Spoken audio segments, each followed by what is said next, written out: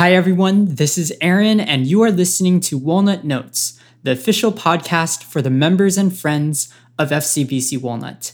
I'm here with Darren Ho, and he recently served at YSMP, our Youth Summer Missions Project. So, Darren, I wanted to ask you, why did you go on YSMP? How was your experience with YSMP?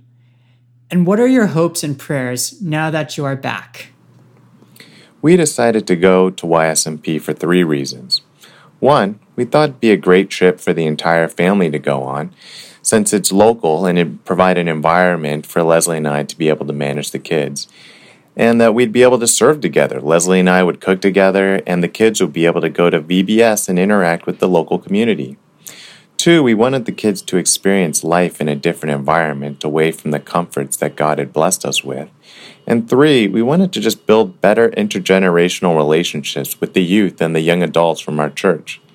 Unfortunately, due to pregnancy, Leslie wasn't able to go, and when Leslie had to pull out, the kids did not want to go without their mom. So I had the opportunity to go by myself, and it was a great experience. We partnered with First Chinese Baptist Church of Phoenix and Emmanuel Chinese Baptist Church of Kansas City, and it was great serving with them. We really gelled instantly, and it was a great time fellowshipping with them. We stayed at First Indian Baptist Church in Winslow, Arizona, and our primary ministry there was to put on a VBS for the neighborhood kids, to evangelize to the community at laundromats and in the downtown, and to do work projects around the church, like paint the exterior walls, to do yard work like pulling weeds, and just to clean up around the church. My primary role was to be Nolan Chan's helper in the kitchen and to cook for a team of 40 people. We cooked 3 meals a day, breakfast, lunch, and dinner. And even though I'm not a great cook, I appreciated the time to serve our team in this way. I appreciated reaching out to the community during my downtimes when I didn't cook, and to hear how they came to know Jesus. And just to see their openness to the gospel was really encouraging to me.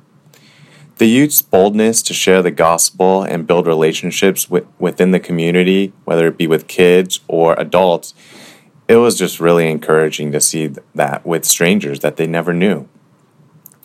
I would tell them that when I was their age, I would never be so bold to do that. And just the fact that they were so open because of the power and their love for Christ was just a great testimony to me. And they were really open with the youth from the other churches. It seemed like they built great friendships with them. And it was just really great experience to worship Christ together as one big family, despite any ethnicity differences or statuses or circumstances. It doesn't matter. When we're worshiping together, we are really just one big family in Christ.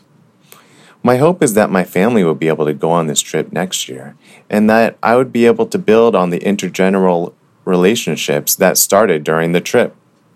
My prayer request would be for the Navajo community to continue to persevere in their faith and to share it with the community, that the seeds planted during VBS and the community outreach would be nourished, and that as a team, we would all apply what we learned about God to our lives now that we're back at home.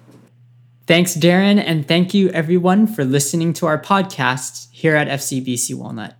Don't forget that you can get all of the episodes of Walnut Notes delivered via YouTube, Spotify, or your favorite podcast player.